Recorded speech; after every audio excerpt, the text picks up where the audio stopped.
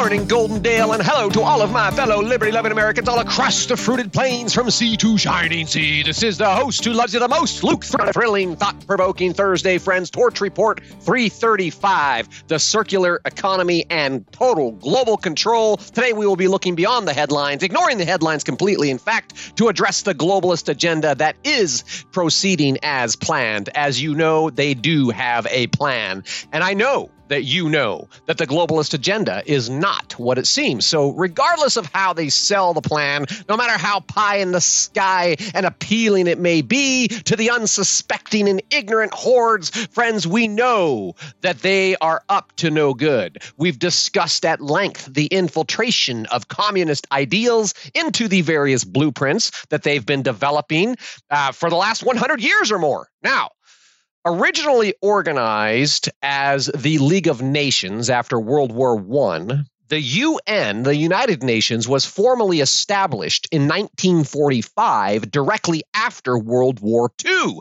and their agenda has been expanding ever since. Today, the United Nations summarizes their far-reaching mission as a moral imperative to, quote, ensure peace, dignity, and equality on a healthy planet, period, end quote. Now, I know it sounds nice, but of course, to the keen mind, to the astute listening audience here, we know this is just a deceptively farcical statement, you know? Take a look at the front page of their website today. When I look out in the headlines and I see just a bunch of crap, smoke and mirrors, political circus and all that, sometimes it doesn't even warrant a comment. And on days like that, I turn to the globalist websites, the UN, the WHO, et cetera, to see what they're up to. And I put a screenshot in here in today's report. Friends, if you're listening on a podcast platform, please know that you have to go to thetorchreport.com to see this nifty little screenshot and to get all of the goodies. Now, the screenshot, top of the page for the United Nations today, is talking about achieving zero waste, and it says they require action at all levels. To quote directly, it says a zero waste approach entails responsible production, consumption, and disposal of products in a closed circular system. Now, while lofty goals such as zero waste may serve to motivate and inspire the minions, of course, the devil is in the details. Most people, being unaware of the UN's overarching intent to consolidate power and control into a centralized global governing apparatus, aka the global digital government that is nearly upon us, most of the public, they don't know this, you know, and so they support the political leaders who sign on to these plans. Everybody's a good human. It's all kumbaya for the greater good. They believe that they're being responsible global citizens by supporting these initiatives, all really under the umbrella of Agenda 2030 and the UN Sustainable Development Goals. But of course, when it comes to the globalist agenda, we know that they're using language that has a hidden higher meaning and socialistic interpretations comes straight out of the Communist Manifesto. And we know that they deploy the Marxist tactics of dialectical materialism to incrementally nudge public discourse toward accepting this centralized control. And as always, the ideas appear to be palatable. Of course, who would object? You know, they're even desirable. Who doesn't want a zero waste approach to entails responsible production, consumption, and disposal of products? I mean, it just sounds good, you know, until, of course, their language is parsed and their true intentions are revealed. So let's parse some words, shall we? First, let's just be really clear here, perfectly clear, crystal clear, friends. A zero waste approach does not, it will not, and it cannot ever actually achieve zero waste for the global economy. It's just not going to happen. It's impossible. Logically speaking, not only is it impossible, but it's completely incongruent with reality. In light of this week's studies about all the dialectics, this is where the dialectics come in, and it kind of works like this. First, the thesis is that humans are destroying the planet. Second, the antithesis, the antithesis, is the zero waste approach to global policy. And third, the synthesis of this is the circular system that ensures so-called responsible production, consumption, and disposal of everyday products. It sounds good. They have successfully framed the conversation in a way that shifts public sentiment away from local level policy, local level control, in favor of global level policy and global level control, global level governance. Because, after all, who else can coordinate the collective efforts of humanity to save the planet and ensure peace, dignity, and equality for all? Why, none other than the global cabal. They're the only ones that can do it. Our benevolent benefactors who mean to be good rulers, friends. They do mean to be our rulers, of course.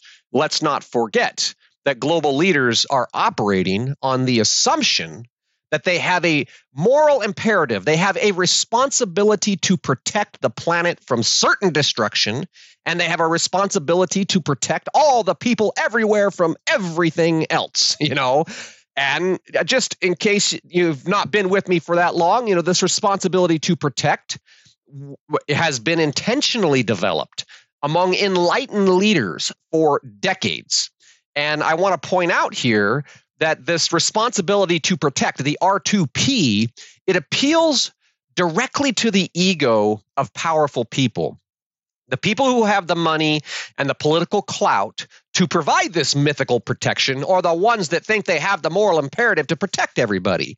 And indeed, this R2P framework, this responsibility to protect, was originally developed by the United Nations back in 2001. And ever since, it's been baked into virtually every global initiative for over 20 years. This is how they justify their need to assert assumed authority over we, the peasants of planet Earth.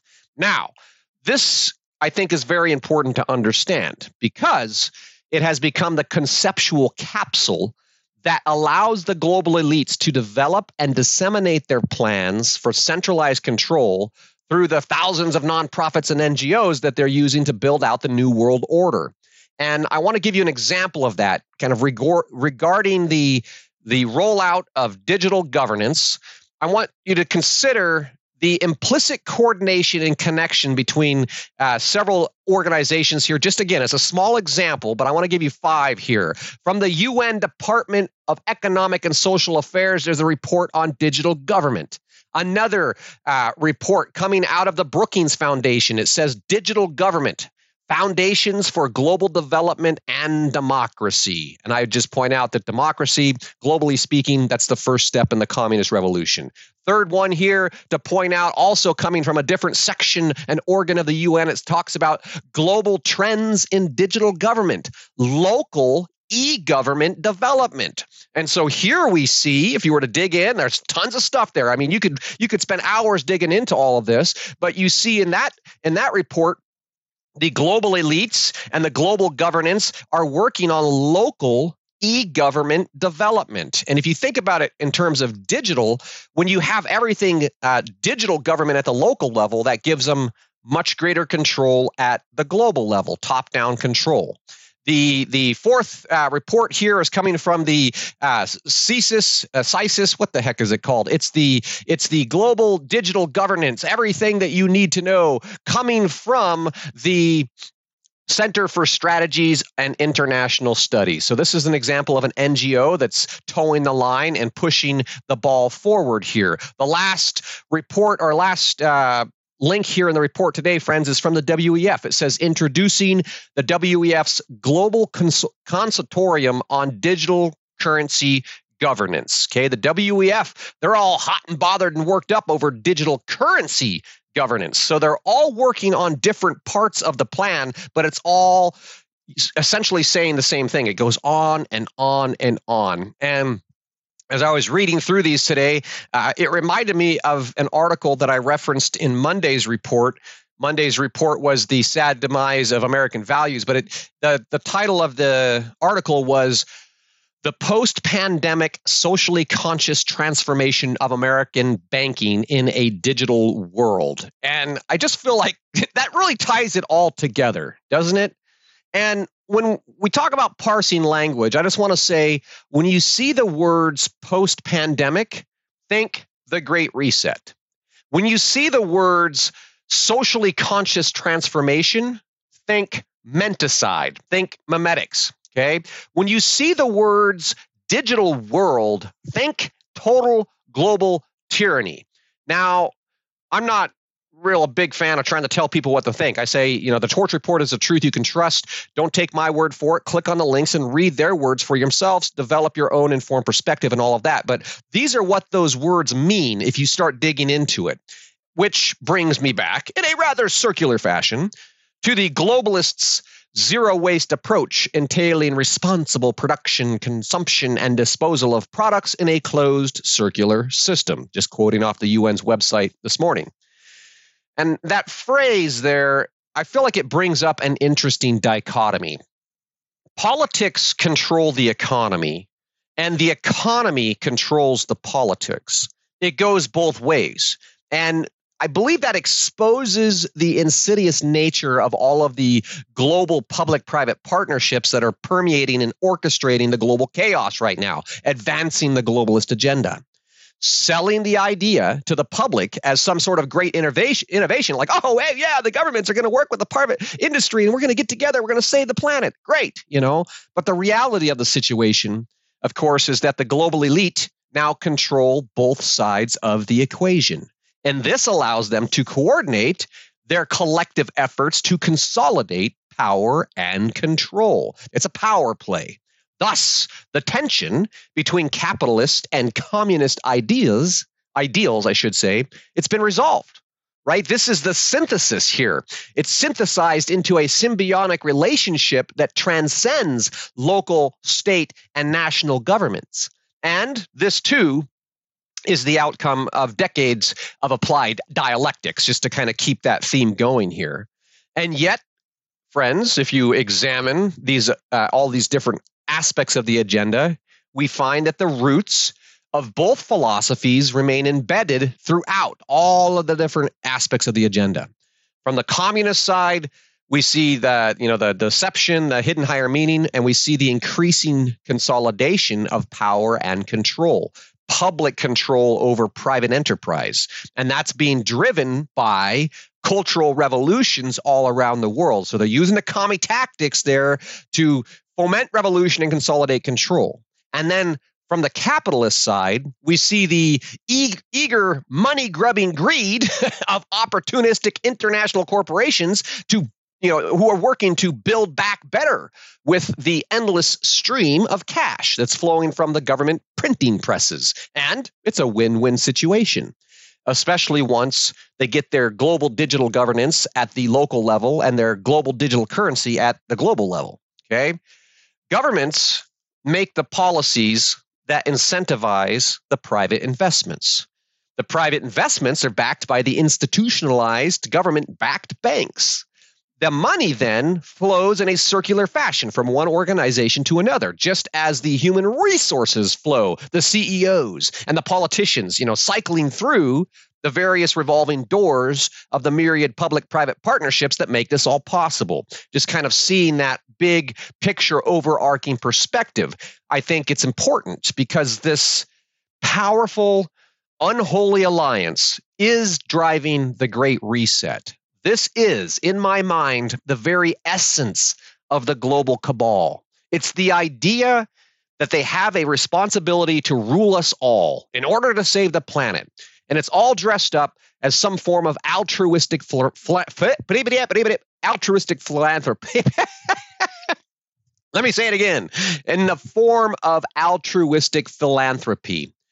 But again, friends, we only need to parse their words to reveal their true intent. So playing with it a little bit here, what is responsible production and consumption of goods? What do they mean by that? And of course, if you've been with me, we've talked about this before, particularly in Torch Report 93, the one agenda to rule them all, which combines the environmental agenda with the One Health global agenda.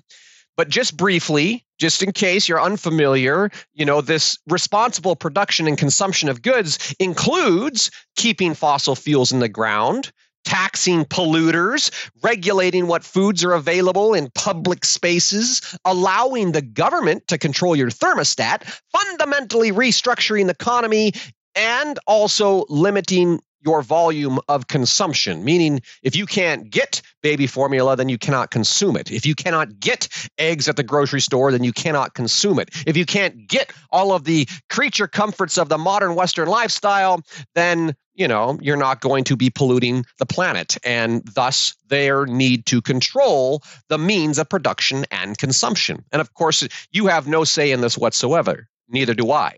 Okay.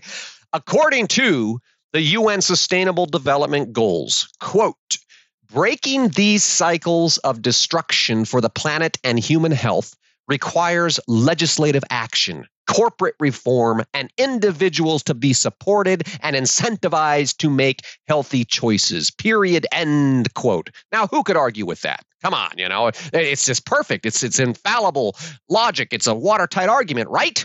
Wrong.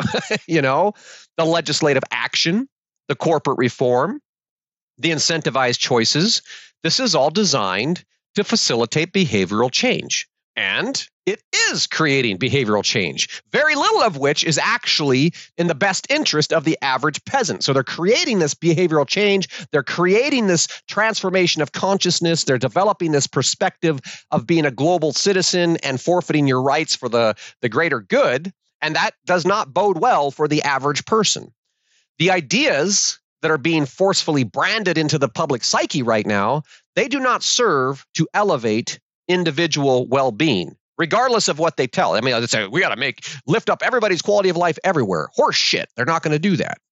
Instead, all of this heavy-handed psychological conditioning is serving to elevate the collective well-being of humanity, which sounds good, of course, until somebody actually stops to think about it. What is the collective well-being of humanity? How do we define that?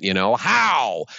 How is the operative question here? If you really want to get into their underlying intent, ask yourself how. How are they going to ensure peace? Good question.